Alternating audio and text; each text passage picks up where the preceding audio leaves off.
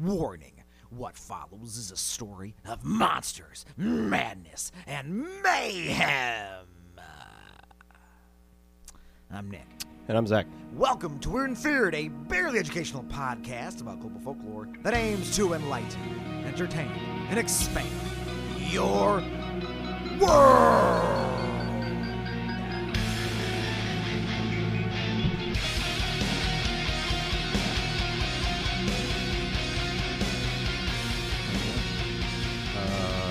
Good. Fair. Yeah, That's good. it's okay. Yeah. Yeah. Well, I don't want you to be distracted by anything else because I got a question to ask you. Zach, Good. just what the heck is a zombie? A brain-eating corpse. It's true. Reanimated corpse. Now, was it always that? Probably not. Interesting. Yeah, because see, our current English spelling of that very word derives from, or may derive from, the original words "zumbe," which hails from the Mitsogo language, Gabon or Gabon, meaning corpse. So that holds true. Yep. While another West African language, Congo, features the word Nzambi, which means the spirit of the dead person. Okay. So, and, obviously you can see the lineage here. Mm-hmm. Now, people outside of, Africa, Western European powers, would not really have known these terms, until these words were introduced to the European empires in the 1800s through their various colonial occupations and heinous kidnappings of the indigenous African peoples to fuel their ruthless expansions into the Americas. And for this topic, particularly, the Caribbean. Right. Or Caribbean? Caribbean. Caribbean? Yeah, I think we've discussed this before. Never. We're going to go with Caribbean. Caribbean? Okay. That's canon for our lore. Caribbean. Caribbean. All right. Now, we've talked about Obeah, Hoodoo, and Santeria in previous episodes, such as Los Narcos Satanicos, on which, just a quick, what was that about again? Crazy drug dealer that stole people's bones and used them in his magic pot. Yeah, so, real... He was a sorcerer. Real fun stuff. Yep, sorcerer, drug dealer, cartel master. Model. He was a model, too. Yeah, handsome. Yeah. Handsome model, witch doctor. Yep. Just putting spinal cords in the ground, plucking them up when they're ripe. You got to do what you got to do do. when you got to feel that nganga, Mm-hmm. which is a pot cauldron of that he bones. threw and- people's yeah, that's where parts in. That's where remains go. Yep. And again, in our episode discussing the Sokuyan, a shape-shifting vampire made of fire who serves the demon Bazil, and how the West African slaves brought with them their religions when they were forcibly removed from their homeland and brought over to the Americas. Their religion followed because, of course, it would. Mm-hmm. And we might have tabbled on when I was talking about the Sokuyan, about how France, bad stuff, forced their slaves to convert to Catholicism, because colonial empires, they just can't stop it being horrible in one way. Well, I mean, they get to do what they want. They get to do. They're going to do what they want. and they definitely do what they want. Did. So when they empires are done doing stuff these days. Yeah, there's not one or two, maybe. Nothing. But anyway, so that fused, those different religions together, the indigenous customs, and these newly acquired, forced upon them, Western Christian beliefs. It all gets kind of spun around to make some stuff, And I came across a fascinating BBC article written by a guy named Roger Luckhurst. He's author of a book, Zombies, A Cultural History, from Reaction Press. Cool. Now, he goes on to say, quote, "The zombie, in effect, is the logical outcome of being a slave." Think about the popularization of this back in the time. We're going to talk about it, but I mean, then we're going to some places. Because, the idea of a ghost or corpse being supplanted, so again, zombie did mean, ghost, corpse, but eventually that changed, we introduced, the witch doctor, the idea of resurrecting someone from the dead, basically kind of becoming a necromancer of some sort to do his bidding. Mm-hmm. That began to take hold, and then the idea of a walking creature, under the command of someone, that man, that recently revived a dead individual, would become that doctor's slave. He would control him to do whatever he would want to do. Right. As a necromancer, which Doctor is known to do. Mm-hmm. And voodoo itself was an obsession with the imperial powers, again, when it was connected to the successful revolt that was the Haitian Revolution, because it was vilified, again, with all of Haiti. And then after Americans' occupation of the island nation came to an end, the legend of the zombie, again, gets taken to the mainland United States. Zombies started to become part of early budding popular culture, books, pulp fiction, some films. One notable movie, White Zombie. I haven't watched that, but I haven't either, but yeah. And I was thinking about that, how many cultural phenomenons and folklore type things could be addressed through movies. Watching that one might be neat to do in anyone's own time. Yep. Because to see it evolve. Because if anything helps define what a zombie is, it is in fact live action motion pictures. Leaves quite an impact on the lore there. And then certain writers would even go to the Caribbean, and they would claim to see zombies in real life, when in reality these individuals were just people needing help in psychiatric institutions, detached, seemingly brain dead. Right. Yep. Zombie. Checks out. But after all that, the zombie was here. Across the world, this concept became kind of the norm. From the classic movies from the 1960s, the ones, all the way to a popular AM TV show, the one. Our culture has embraced the zombie. And then again, for more specifics on how that culture evolved, check out Roger Luckhurst's Zombies, A Cultural History from Reaction Press. Mm-hmm. So, that's, a zombie. Walking undead corpse. Yeah. Also, George Romero's Night of the Living Dead. Also kind of I've only seen the Will Smith version of I Am Legend. But those vampires are zombies. Right. Zombie I read the pyres. book I Am Legend. Did you? How was that? I don't think that's the actual title of the book. Probably not. I forget. It was a bit ago. I remember it being good. Because in George Romero's movie, they're never called zombies. Right. They're just. Well, one of my favorites is Return of the Living Dead, and it's very good. I don't know if they call them zombies in that either. It's a good question. But dang it, the zombies do they just go brains. Right. Well, when you get to talking that one's zombies, fun. that's good stuff. Oh yeah, it's good stuff. Send more paramedics. Yes. That's one of my favorites. It's real good. It's real ridiculous. Yeah, it's good. Yeah, and I like how pseudo sequel to Night of the Living Dead. The zombies again. It goes all over the place. Yeah. Choose your own adventure. Mm-hmm. With zombies. Begin folklore, spoken tales, oral traditions, writings, and books. That's just what the movies are these days. Passing it along. You know what I mean? Yep. Adding your own lore to the stuff. 28 Days Later. Fantastic. Very good. Virus, interesting. Rage Monsters, basically. Mm-hmm. Then, Dawn of the Living Dead. Right? That's what it was called. The remake, Fast Zombies. Dawn of the Dead. Dawn of the Living Dead. Man, I'm too much zombies in my head. But yeah. Dawn of the Dead? Dawn of the Dead. Just the Dawn of the Dead remake, yeah. Fast zombies, crazy. Yeah. Violent, aggressive, monstrous. All right, so anyways, so this begs the question, that is how fiction and oral history and tradition has kind of, merged the zombie into what we think of a zombie. But if a zombie was actually to exist, so maybe this begs the question, maybe it doesn't, but we're going to kind of talk about it anyways. If zombies are real and alive on Earth, what could they look like? And this isn't just pertaining to zombies in human forms, but are there other types of undead creatures walking the Earth in some capacities? Well, I know there's some sort of virus or bacteria. I don't remember. Oh yeah, something absolutely reanimates like insect corpses, or maybe it's a fungus. I don't remember. Might be both. Yeah, all these things might be coming to you right now. Maybe they could. Who knows?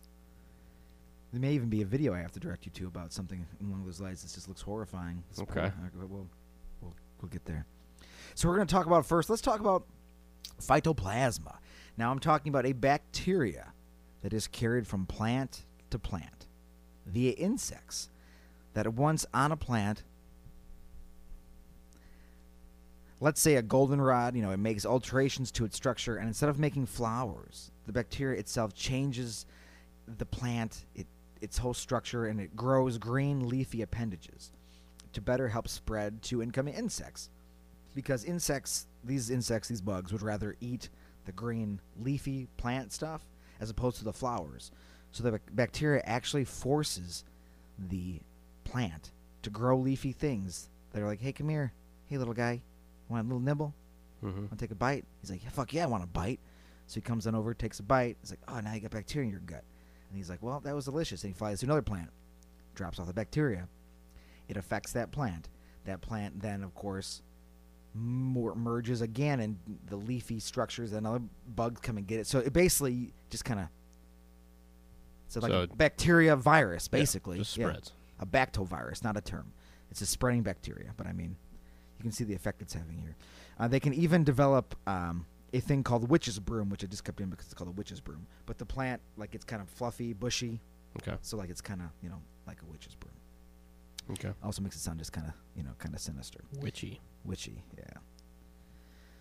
So that's the bacteria doing its thing. Without these flowers, again, the plant, without the flowers, then the plant can no longer continue on its lineage because it can't release its own, spores and stuff. Yeah, so like, it's just hijacked. Yeah, basically, it only exists to facilitate the spread of this virus. I mean, this bacteria. So the bacteria morphs it into just a tool. So I mean, has this plant become a version of some type of zombie thing? It's still alive, but also this foreign thing has intertwined itself into it and made it something basically new, because it doesn't do what it was put on this earth to do. It's been transformed by another living creature to fulfill its purpose of just spreading. It's, helping the bacteria reproduce. Mm-hmm. So yeah, the bugs carry that within their gut, and other plants become infected. They bite new plants, and then the vicious cycle of conquest continues. I mean, conquest, pestilence. Anyways, just something to, not the same horseman. Okay. Kind of the same horseman. Now, quote, these plants become the living dead. Eventually, they only serve the spread of the bacteria, end quote. That's basically where those thoughts were coming from that I was just telling you. Those are from Professor Gunter Theiben. Now, when it comes to real-life zombies, again, insects are kind of the name of the game. Now, how do you feel about wasps? Got some hot takes on wasps? They're assholes. What do you think? Kind of, Dicks. Yeah, kind of rude. Pricks. Just Rude. Pieces of garbage. Yeah. All right, why don't I tell you about a real jerk? Okay. You want to hear about this jerk? This might be pronounced wrong because I don't know how to pronounce all wasp, terms. Zetipota. Zatypota. Zetipota. Sure. Those wasps don't just sting their prey or enemies. They control them.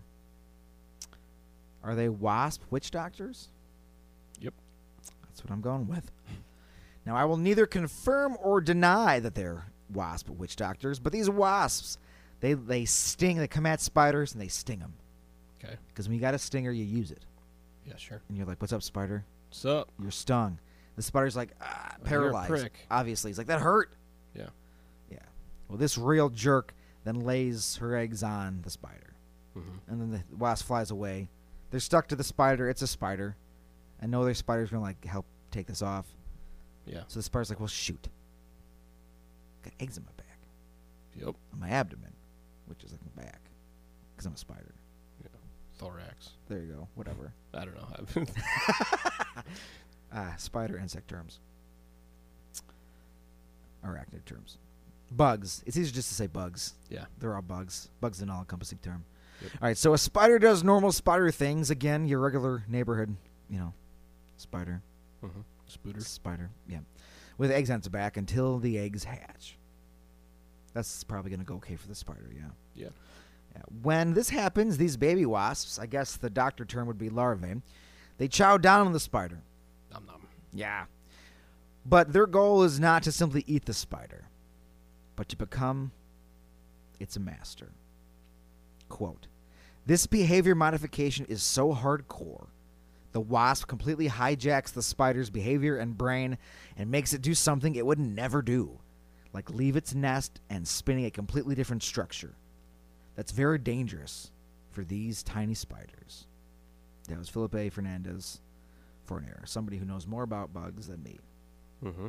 Now, these poor spiders then construct bizarre cocoons, basically. So, and they attack like communal spiders. So, like spiders that are like, web here, web there, Mm-hmm. everywhere. Web. Like it's a little community. They don't live off by themselves. Okay. So the wasp goes, boom, I gotcha. And then the spider eggs hatches. Then when that happens, the spider kind of like twitches out, and then it just decides to leave. Like it's being controlled through, and I get into this a little bit more, kind of, sort of, because I don't completely understand. I was looking for a good explanation of how. Mm-hmm. But just regardless, it does. So then the spiders like go off by themselves, go up and like spin a cocoon, and like they're all stuck in it. So like they build like a little home for like the wasps' babies to grow and mature, be healthy with nothing to attack them. And there's a nice spider they can just fucking devour when the time comes. Snack. Yeah, a little treat. Yeah. So Samantha Strauss, PhD student in UBC's Department of Zoology and co-author of a study dealing with these guys, said, quote, "We think the wasps are targeting these social spiders because it provides a large, stable host colony and food source." She goes on, "We also found that the larger the spider colony, the more likely it was that these wasps would target it." End quote. Well, that's exciting. Because they're just all together. So, Yeah. boom, boom. Now, I included this from the Science Daily article summarizing their report because, well, this is a quote from the article. It tells us a little about Samantha Strauss, which I thought, I don't know, you might appreciate that. Strauss, who now sports a tattoo of the wasp, this specific wasp, she has tattooed in her body, will return to Ecuador to investigate whether the wasp returned to the same spider colonies generation after generation and what evolutionary advantage that might present. So my question is, I don't know. You talking to me about this today. You spend a lot of time with bees. Yeah. When's your next bee tattoo coming? I've thought about getting one. It would be pretty cool. They're cool. Now, from another article addressing, I just like there's a scientist in the forest with a wasp tattoo looking at wasps. Yeah. I like it. I do. From another article addressing that, this, there are 15 species of this kind of wasp. From Discover Magazine, quote, "The biology of spider-attacking parasitoid wasps is very fascinating and at the same time cruel." And this study co-authored Diego Padua, an entomologist with the National Institute for Amazonian Research in Brazil. He said that in an email. Now, I kept digging. Like I was telling you kind of earlier, I wanted to know how. How does this work? The wasp sings, hilarious. Autocorrect. First, the wasps, has a little song to tell. It serenades them. Yeah, serenades the spider, and the spider's like, "Oh, that sounds beautiful." Yeah. What are you? It sounds like Wasp. Yeah, It's just It's 80s. the sound of your demise. It sounds like Wasp, the band. Yeah, yeah, exactly. Perfect. Wow, this kicks butt. Yeah. This is awesome. What are Wow. we doing? This guy's bold. nuts. Didn't expect that. This is wild. This guy's nuts. Yep. If I knew a Wasp song at the top of my head, I would have tried to. The only one that jumps to mind is "Fuck Like a Beast." So. So imagine that blasting. Yeah. As the wasp goes in for the spider attack. So the wasp stings, lays eggs, and then the larvae eat its arachno blood, and then introduce a, quote, behavior altering substance into its system. Now I'm like but how does it work? How does the behavior altering substance work? Like, what does it affect? They don't. A lot of articles, I could have dug deeper, I do admit this. Mhm. But we're actually telling me the specifics of what kind of, is it a phenome or what kind of, what it's doing to change the spider's overall biology, because it just basically compels him to go do these things that he is not programmed to do. Like he's his hard drive is overwritten, he's wiped, and he's just going to do this now. Which also makes you wonder, how sentient are spiders? Does it know it's happening? It's like, oh shit, why do I want to leave my friends? Yeah, I just need to. Where's Daryl going?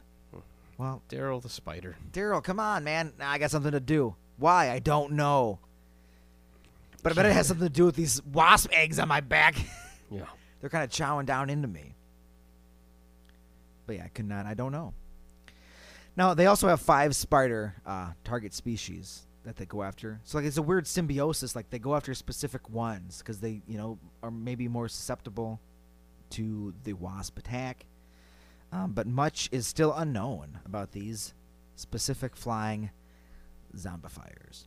Mm-hmm. Now, for our next zombifier, we have to go all the way back 48 million years. And we don't have to go back. But we're going to. But fossilized remains of what I'm about to dive into have been discovered that date back at least that far. T-Rex zombies. T-Rex zombies. That'd be cool. Well, yeah, back then wasps were like 7 feet tall. Get stung by one of those bad boys. Be a bad day. Hacks the brain of a Tyrannosaurus. And it's just killing everything in sight. Even makes a T-Rex, spin a web. Mm-hmm. That'd be cool. Yeah, Spider-Rex. Oh my god. Spooder-Rex. All right. This, I believe, is what you're thinking about in the beginning. Ophiocordyceps, or just cordyceps. It's a fungus that allowed and has allowed my imagination to run wild. They can be found across the world, ranging from the Americas and Japan. Forests, usually those kind of environments, tropical type things. Now, the fungus is able to take over the minds of living creatures to force them to spread their spores. Now, again, when it comes to zombies nowadays, Spore daddy. spore daddies, with the spore daddies, insects, the bugs. Mm-hmm. But again, not a bacteria this time, or a wasp larvae.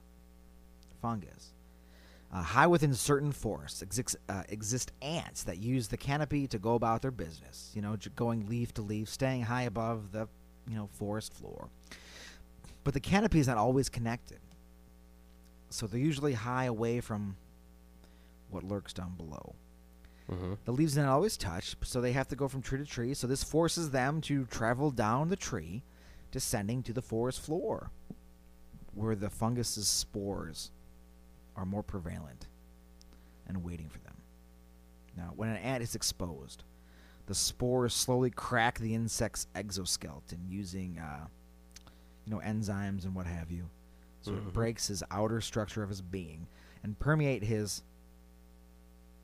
hemocoel. I think that's how it's pronounced. Don't know, though. But it is blood and plasma because insects, they have an open circulatory system. It's all this fluid together. Yes, goo. They're just basically jello inside of a robot, basically. An endo, a structure. Yeah. Cool. So it's all floating around in there. The infection and the bacteria starts to get inside and starts like feeding off of it, and just like the fungus. Sorry, I use all these things interchangeably, but they all are very different and they all mean very distinct things. Mm-hmm. So the infection causes the ant to twitch and act irregularly. He's not quite himself. He's not in good shape. So then the process, not totally immediate, because the ant gets infected, but he started doing around and doing ant stuff. But then eventually he's going to kind of fall back to the forest floor where his, the changes into his behavior start to become more drastic. Because for one, he has now gained super strength. Good, because ants already had that. Right. So imagine. So what is that? His mandible is now unusually strong for an ant. Well, that's scary. The pressure is just immense. Everything that I read talked about how it's just like just the power. It's a clamp down. He's going to need it. There's a specific reason. The fungus needs that clamp down mandible power. Okay. Then under no volition of its own, because again, like sinewy fibers or like fungal tissue is like interwoven into his muscles, and it's making him move. It's making it walk. Mm-hmm. And again, how sentient is an ant? Because ants and their colonies, like their drones are programmed, like they do a thing. That's what they do. Mm-hmm. So to override that programming has got to be something. Like that's all it exists to do. Right. And it's like, nah, man, you're doing this instead. Okay. We're gonna hijack your drone power. You're gonna walk around with your super-powered mandibles and walk to the floor and then climb 26 centimeters onto a plant up its stem. And this is where these super powerful mandibles come in, because it clamps down and like chomps onto the stem, and that's what's securing him to the thing. Mm-hmm. Because he's looking for the spot that's the perfect temperature, humidity top notch. Like this is the best fungal situation you could ask for. Okay. But the ant, of course, asks for none of this. Right. So he's latched in there, and then again, just kind of the mandible is just pushing so hard. At this point, the ant has stopped being himself. And then the fungus feeds on the ant, and the ant becomes more fungus than ant. Again, how we talked about insects gooey on the inside, skeleton on the outside, hard stuff. Yep. Now it's just like all fungus in there. And then eventually, of course, he dies. David Hughes, associate professor of entomology and biology at Penn State, quote, "In essence, these manipulated animals were a fungus in ants' clothing." Yeah, it's pretty scary. It is pretty horrifying, right? Yeah. Just imagine the whole breakdown. It's a lot to deal with. The ant's ability to open its mandibles goes away because they talked about how like the ant's brain could like still like want to open the mandibles, or like, you know, like it could, but basically Just turns off the ability. it atrophies. So like his openers are now closers forevers. Huh. And he's just latched in there, and he's stuck as the fungus ravages him alive. Now, from an article entitled "Zombie Ant Death Grip," which is a good name for anything, by It's the a way. good band name. Yeah, absolutely. Zombie ant death grip due to hypercontracted mandible muscles. From the article, quote, "The fungus grows within the ant's body, consuming all of its resources, extends a stalk from the ant's head, and then sporulates, dispersing infectious spores from the stalk onto uninfected ants foraging along the forest floor below. The fungus is unable to grow or spread within the nest, making the manifestation of these behavioral changes in areas around individual colonies essential for efficient transmission to new hosts." So once he goes supernova, if anybody happened to be around him at the time, Wait, so it like pops? basically, yeah, like we'll find a time. I don't know when the good time is to have you watch this, but I mean, I'll describe it to you. Maybe even just after. It's like But, a popcorn? yeah, basically, because like the ant is like latched in here, okay? Then like a long, thin, like fungus fiber, almost like a stem by itself, starts coming straight out of like behind the back of the ant's skull. And at some point, a big bulbous like orb forms at the top with the little spores. Then just kind of they go off. Oh, okay. Would Less you- dramatic than what I was envisioning. Boom. Yeah, Yeah, I I felt mean- like the ant corpse was gonna Right. detonate. No. Right. Like, exactly. But as far as like but it's you know, still pretty wild. yeah, fungus come out of an ant's body. I mean, he's just, and then like, what happens is when other ants are infected, this can wipe out an entire colony. Yeah, I bet. So like, if you come across this, you will see just like literal ant graveyards, an ant necropolis, where their mandibles, their dead husks are clamped to these stalks. And again, like 26 centimeters off the ground, you know, little ants. Like I talk about in here, like the Americas, like a carpenter ant is one of them, evidently, that it gets sucked into. So just all these like little stems coming out of the ground with these ants suckered to them with the little spore things coming up, and you just come across like 20, 30 just like dead ant carcasses. Like, oh my God. Just gone. Crazy. It's wild. So after 3 weeks, the fungus is ready to release its own spores from the long appendage that has erupted from the ant's now dead carcass. Its hanging corpse, a monument to the brutal circumstances of the spore's creation. And again, like I just told you, the mandibles are stuck together, latched around whatever stem the fungus had directed the ant to by weaving itself into the ant's muscle fibers. Now, there are variations of this kind of fungus, and each, kind of like the wasps targeting specific spiders, each fungus targets a specific ant breed. Like they've evolved to be like, this is my guy. If these are ours, Yeah, you this- guys can take these ants. Right. And so it has evolved its method flawlessly for each specific target. So like other ants, if the spores attack other ants, they might get infected, but they won't be able to totally be like mind overridden. They get sick, and who knows, maybe even still get fucked up and die. Like the process isn't going to be as involved as it is for the specific thing it has evolved to just go after. Which I'm like, well, that's interesting, nature. Wild thought there. Yeah. Jeez. Mm-hmm. And again, one such carpenter ant is like, maybe they won't be able to control them as much, you know, like it's in there, but it's not like, how does a fungus? It just does. You know what I mean? It's bred to just do this. Yeah. Because there's no fungus being like, hey, this is what we got to do. Just like, I'm just doing this. This works. Yeah, this is what we've been. This is what works. Again, the carpenter ant is one host in North America. And then across the world, there are 600 types of cordyceps who prey on a variety of insects and bugs. Again, fungus gets on them, but I don't think any really do the whole mind control type deal. But the kind that manipulate and maneuver these ants, they're quite a doozy. Now, perhaps these insects and spiders should be treated more as, I don't know, like zombie-ish, but like they're possessed too, like a demonic possession. But I mean, it's all nature. There's nothing supernatural here, which is again the scariest part. It just exists and can happen. But like they're overridden by some force. There's something, some intrusive element is like inside them, making them do all these things. But if we have to pick, but in the movies and like folklore and stuff, or basically like the movies, zombies die. You're a human being, you die. Yeah. And then you're reanimated as a zombie. With the ant, like the controlling happens before the death, and then you're just done.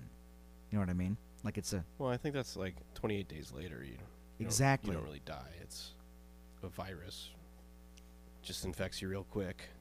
And 28 days later, I don't know if that's the only one that's like that, but that's the first one that jumps to mind. Well, you don't have to be dead.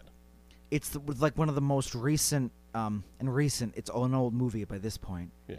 But that was a more recent, realistic interpretation, like a zombie. Oh, if it happens, it's probably going to be a virus. Yeah. So it's gonna affect living creatures because it comes from nature, like the fungus, like the bug, like even the wasp. It's a nature thing. The fungus, the bacteria, the virus. Yeah. And what's cool about viruses is some of them can be pretty resilient. I don't know if you know about this or not. Oh, really? Oh! I don't, how much have you heard about viruses lately? I don't know. Enough. That's fair. Yeah. Yeah. So, I mean, they're pretty resilient. Yeah, they are. The permafrost is thawing. Yeah, that's good. So, I mean... There's definitely nothing coming out of there. No, due to the rapid nature of our destabilizing climate... What? What do you mean? It's fine. Yeah, scientists have discovered superviruses. Good. I know. I stumbled into a path I had been down before. And last time I went down this path, well, hey... Good. Let's just keep going. All right, so from a National Geographic article dealing with such a topic. And now, how super are these super viruses? Super duper. Giant viruses is actually what they're called. Giant viruses. Yeah, so the HIV virus has 12 genes. Okay. Okay, that's HIV. Not good. Virus does some damage. Yeah. Now the pithovirus, this is a giant virus, has 500 genes. What do you think about that? I think it's a big number. It's a large number. So like, I'm not a pathologist. yeah. So it's just a big number to me. There's also, and then as of 2014, we have a virus, and well, you'll like its name, the Pandora virus. Yeah. Guys, why'd you call it that? What do you mean? What's wrong with that? What are you doing? The Pandora virus. What do you think? Well, I was listening to Pandora when Oh, I yeah, discovered it. right. There's nothing. What else is attached to that name? Oh, absolutely nothing. Right. How many genes did that have, do you think? 69. It's funny. It's a funny number because you had to choose something. So that's how it goes.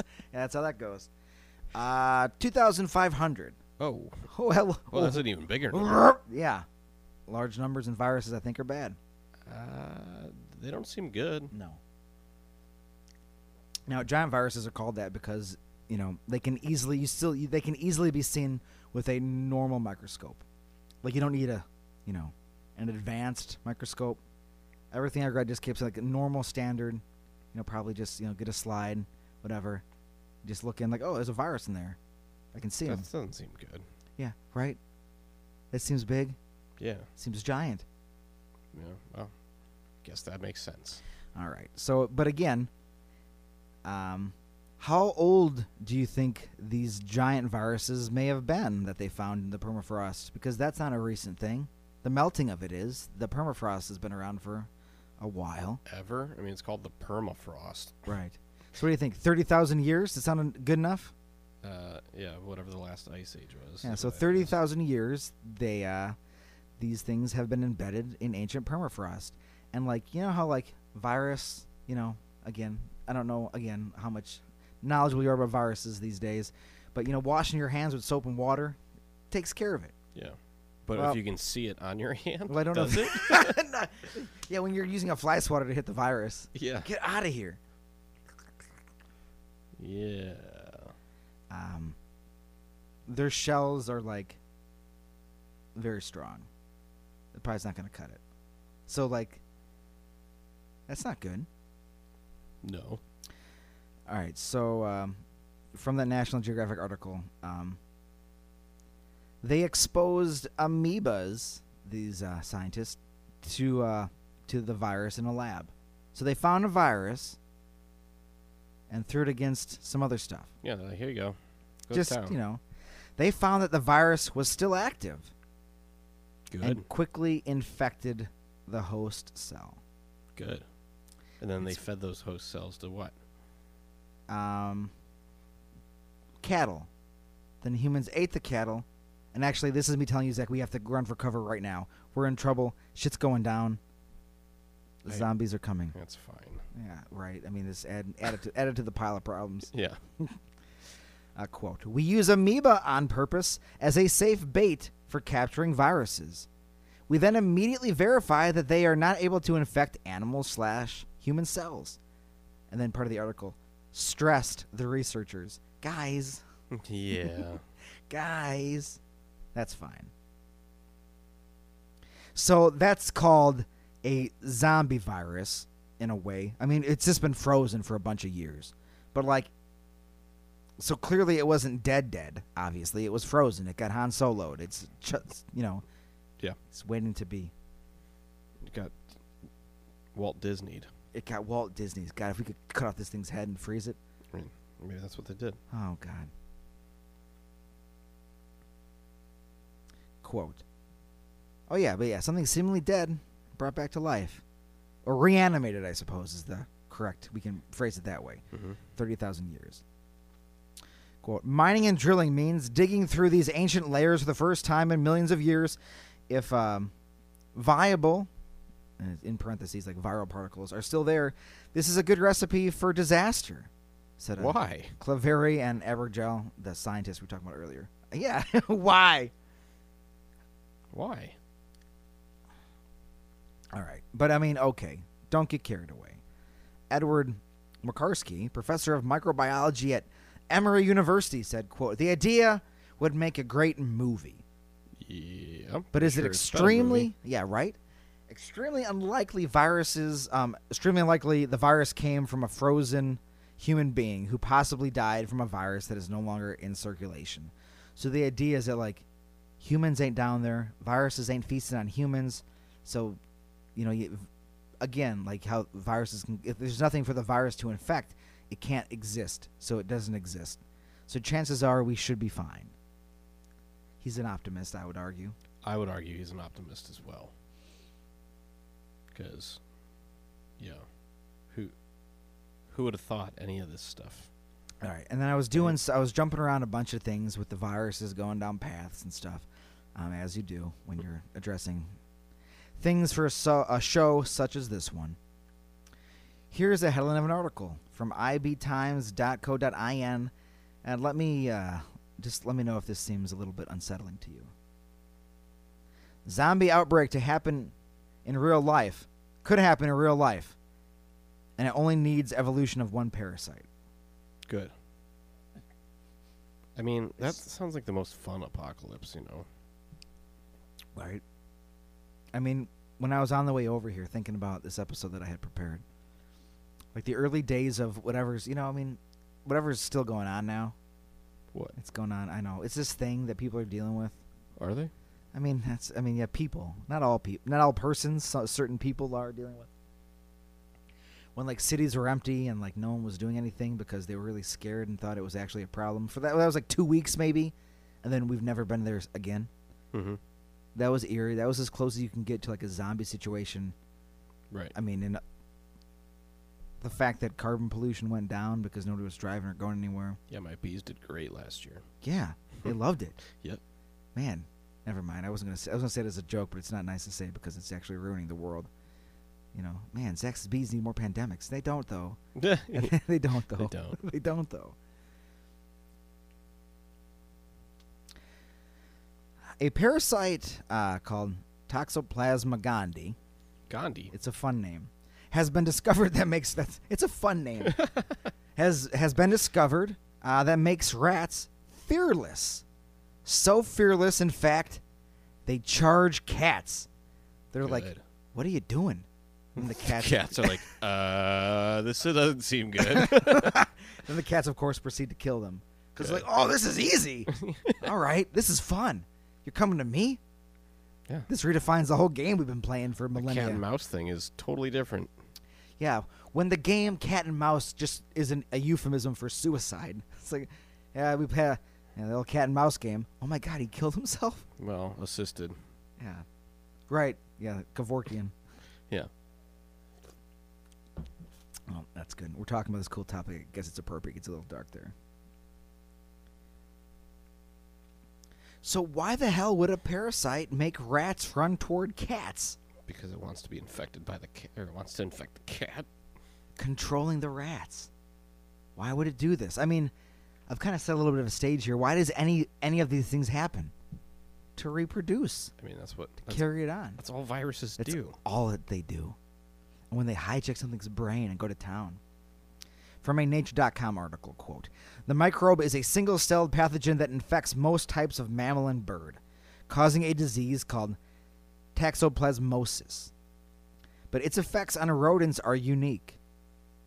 Most flee cat odor, but infected ones are mildly attracted to it." Great. Oh, yeah, give me some of that cat shit. Yeah. Give me some of that. I'm going to charge that cat. I'm just imagining a rat scurrying toward the cat, Mm-hmm. as you do.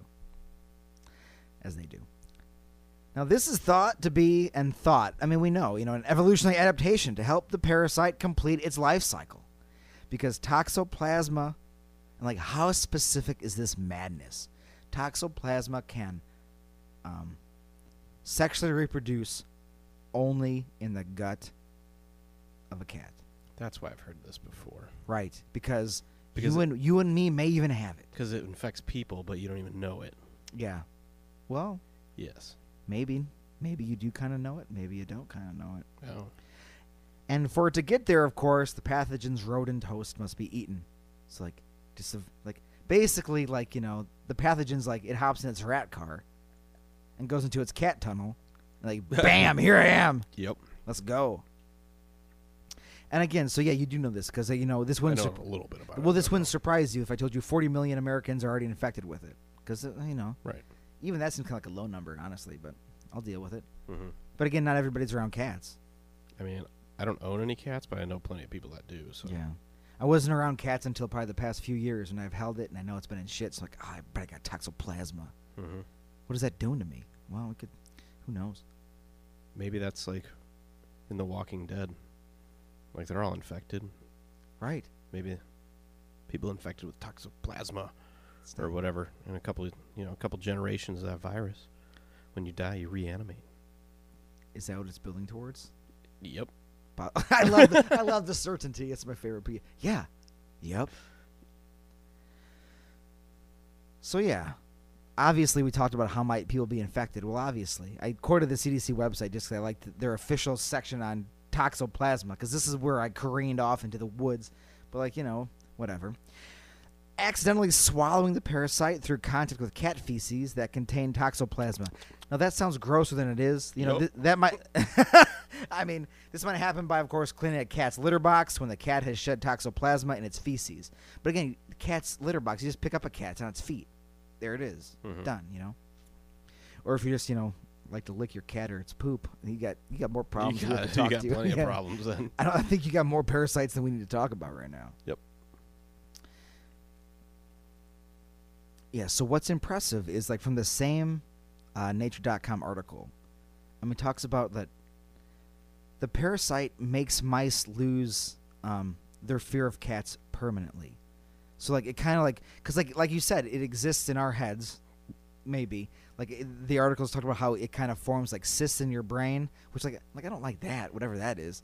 But I guess, harmless. It's just there. Nothing really comes of it. And then the pathogen gets less and less involved. Like it works itself somewhat out of the rat system. I'm no doctor, but I'm just kind of paraphrasing what I was reading today. So then, like after it's well out of their system, it has totally like rewritten their brain chemistry or how they think. So like the fear of animals such as a cat is just not in their head anymore. It's done. Like they've just ripped it out. That's good that something can just do that to you. Yeah. It's good that that's in people, too. It's definitely not ever going to be a problem. Yeah, which is what we're going to get into right now. Oh. Kind of ties into episodes we may have talked about a couple weeks ago. Studies have made connections with behavioral changes and schizophrenia with toxoplasma infection. Oh. Now, a lot of things talked about how it's a little uncertain, is I guess how I'll phrase it. How toxoplasma, like, is someone with schizophrenia more susceptible to picking up the toxoplasma, or does the toxoplasma help increase the, ferocity of their, schizophrenia, or help induce it? Because what is true is that I guess people with schizophrenia are more likely to be exposed or to have toxoplasma to anyone than anyone else, as far as how the numbers work out. Interesting. Which I was like, all right.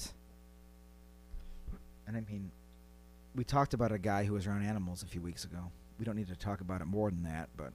Right, yeah. From the article, quote, people with schizophrenia are more likely than the general population to have been infected with toxoplasma, and medications used to treat schizophrenia may work in part by inhibiting the pathogen's replication. So, like, if you cut off the toxoplasma... That's crazy. They're thinking it can help their symptoms. Huh. So, like... Uh-oh. I don't like this. Me neither. Right? Yeah. We've been talking about bacteria, fungus, and different parasitic things that change animals.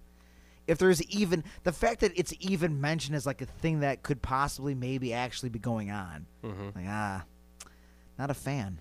Nope. Don't like it. Don't like it at all. Quote, the idea that this parasite knows more about our brains than we do and has the ability to exert desired change in complicated rodent behavior is absolutely fascinating. I would say maybe horrifying, but it is fascinating, I suppose. Toxoplasma has done a phenomenal job of figuring out mammalian brains in order to enhance its transmission through a complicated life cycle, said Wendy Ingham, a molecular cell biologist at the University of California, Berkeley, who played a role in that study. Now, Dr. Ben Newman, a professor of virology at the University of Reading, quote, there are parasites out there that get close to making actual walking around zombies. But the real weirdos locked up in Mother Nature's basement are the viruses. There are more viruses out there than we will probably ever discover, and I bet that somewhere out there in nature, something like this is happening. If you look at rabies, it completely changes the way a dog behaves. It's transmitted by bites. It leads to madness, convulsions, and so it's not really that far-fetched. End quote. Yeah, I mean, rabies is kind of like the rage virus in a way. Right. It's exactly what it is. But it doesn't do that to us. We just get sick. Right? Do we become that? What happens to a human with rabies? Do they go you mad? just get really sick. That's what I thought. It doesn't, You get like hydrophobia and shit. Right. But it doesn't make Rabies is bad. It's horrible. Not good. No. You don't want to be Old Yeller. No. No, you don't. So we come full circle. Realistically speaking, what could a zombie look like in our actual physical world? Fearless rage monsters caused by cat poop? Yep. Of course. Could a fungus evolve to totally co-opt our motor skills, make us climb a tree, and sprout long tendrils into spore pods that release them across the earth to infect all of humanity? Mm-hmm. What if, what are scientists doing in these labs playing around? What if a genetically modified wasp, murder hornet, made us obey its every command and feed its children?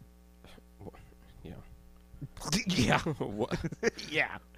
If a wasp took control of you, just imagine you have to walk around stabbing anybody that gets too close to you. Sting. And like a little spider can only have so many. Imagine like a human being being stabbed by multiple wasps Mm-hmm. that lay larvae on them. And I mean, a human might be like, but then again, I was going to say a human might like go visit, someone and be like, this is an issue. But people kind of reject medical advice these days. So they'd be like, and then Yeah. slowly they become. Yeah, what if these wasps wasp stop targeting spiders because they're like, well, we have to keep targeting them over and over. Like, if we hit this giant meat sack that walks around, we can hit it multiple times. And some guy's like going for a jog, and he's like, "Is that a Wasp song? Yeah. Who's blasting a Wasp? Yeah. I haven't heard that in 30 years." Oh, shit. It's a lot of hornets coming at me. Ah! What a symphony of terror! Mm-hmm. And then like how the spider would spin its web and make a whole different web. It's so amazing because That guy just goes home and turns his house into some horrifying den. I like where you took it. I just figured he was going to glue like some popsicle sticks together. He was like, "Here you go, guys." No, it's going to be like, what is that movie? Slither? Yes. Where the guy's yes. just collecting meat in the basement. Yes, that's exactly for these wasp children that are growing inside of his flesh. Yeah. Oh my God, that's our idea. Meat. That movie's great. It's amazing. Slither's fantastic. Yeah. Didn't we see that in theaters? Probably. I think we did. I think we did see that one in theaters. That's good. But yeah, so there's potential avenues because the world isn't cool enough. I decided to punish myself. I'm like, well, what if we throw zombies in the mix? And what if they? How might that look? How could that form? Because like you, I was surface level familiar with the ant stuff. Mm-hmm. And I was like, that's weird, right? Yeah. So then the wasps, the spiders, the wasps, the bacteria, the fungus, the viruses, and the cat poop and the.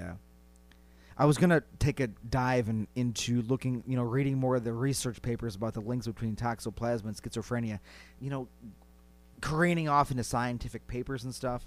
But I figured to keep it kind of the fact that it was even mentioned enough would be just worth being like, well, that's not great. Right. Especially with that whole thing on my mind from something we may have talked about a few weeks ago. It's like, oh my God. Right.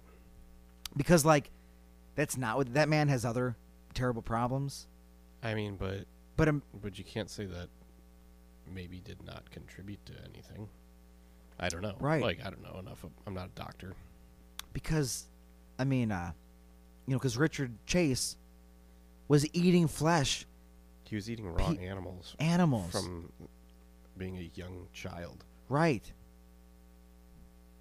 So, I mean, you could argue that he was a sociopathic murderer. Which wouldn't be wrong, Well, it definitely wouldn't be wrong. right? But then, just eating raw meat and who knows what, could that have possibly contributed to his paranoid schizophrenia?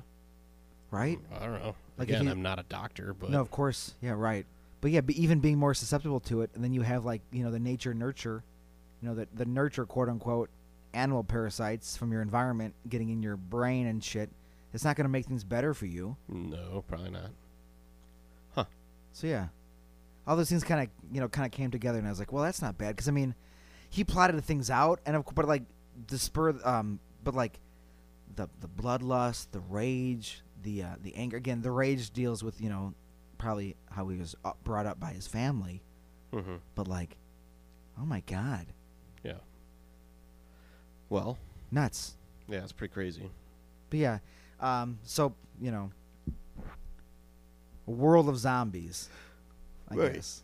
That's what we'll. And I mean, we've seen how, again, lately, we've seen how viruses adapt and overcome certain obstacles, Right.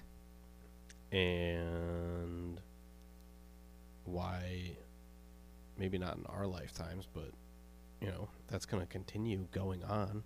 Right. So at what point does a virus be like, oh, if I hang out with my friend Rabies over here Damn and it. we infect this guy together, he goes nuts and attacks people, and then I just skip along, I'm along for the ride. Right. Or why doesn't rabies evolve into that, where if I can get dogs to bite people and pass it to each other, Right. why can't I get people to do that? And that's why, like, I'm so glad you mentioned, 28 Days Later, because it's like the modern interpretation of like what a zombie could realistically end up being. Just a virus Just crazy. that, like, biting people, bleeding on people, just time to spread. Mm-hmm. Yeah, that's probably the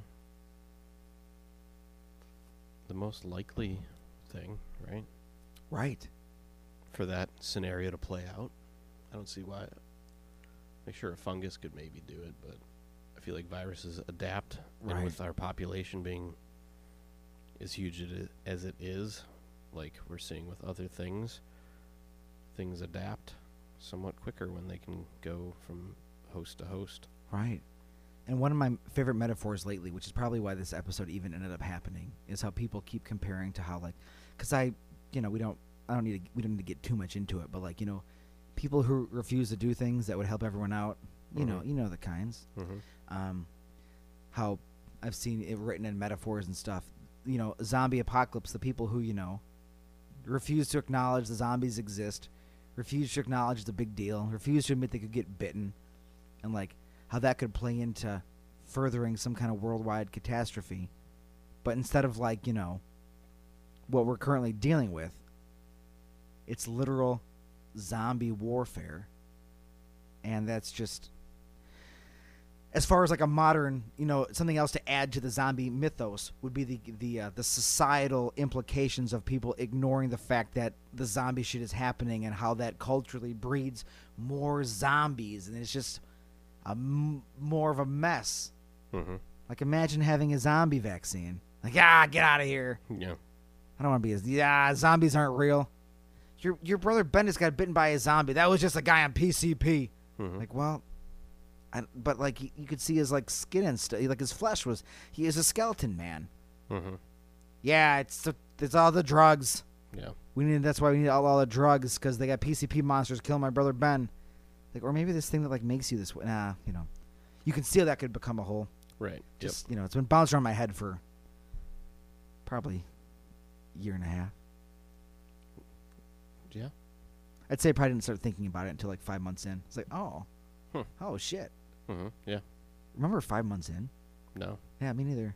Remember last year? 2019. Yeah.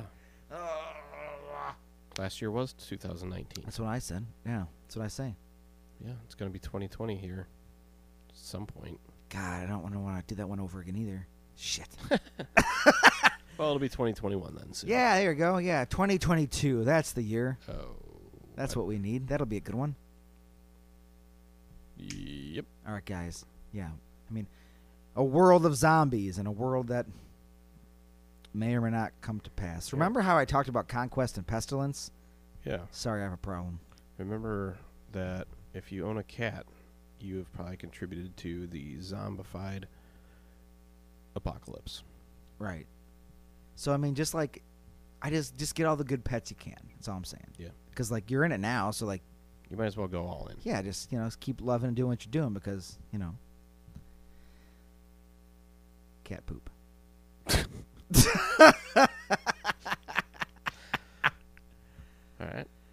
All right, guys. Well,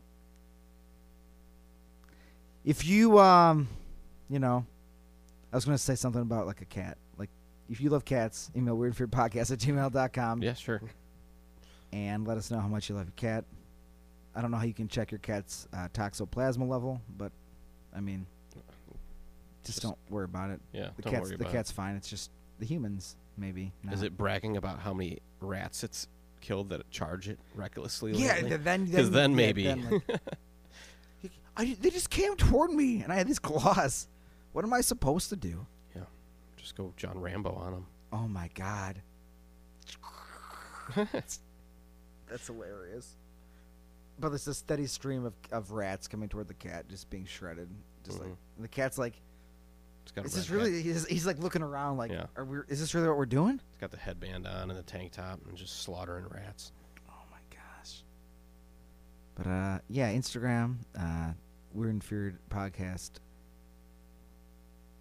Patreon.com/Weird and Feared, where you can listen to the bonus podcast we do called Behind the Veil, where we just keep talking about stuff. And I may be showing Zach an ant video, which you will be able to hear us discuss about how that's just a very horrifying way. Just imagining the spore coming out of a human spine and something coming, like, it's terrifying. Like, I need that. I needed to see that in fiction somewhere, because it's not great. Cool. And then anchor.fm/Weird and Feared. You can leave us a voice message. That's where you can listen to the podcast also. Instagram, all that good stuff. So yeah, guys, just stay safe and stay spooky. Yeah, stay spooky.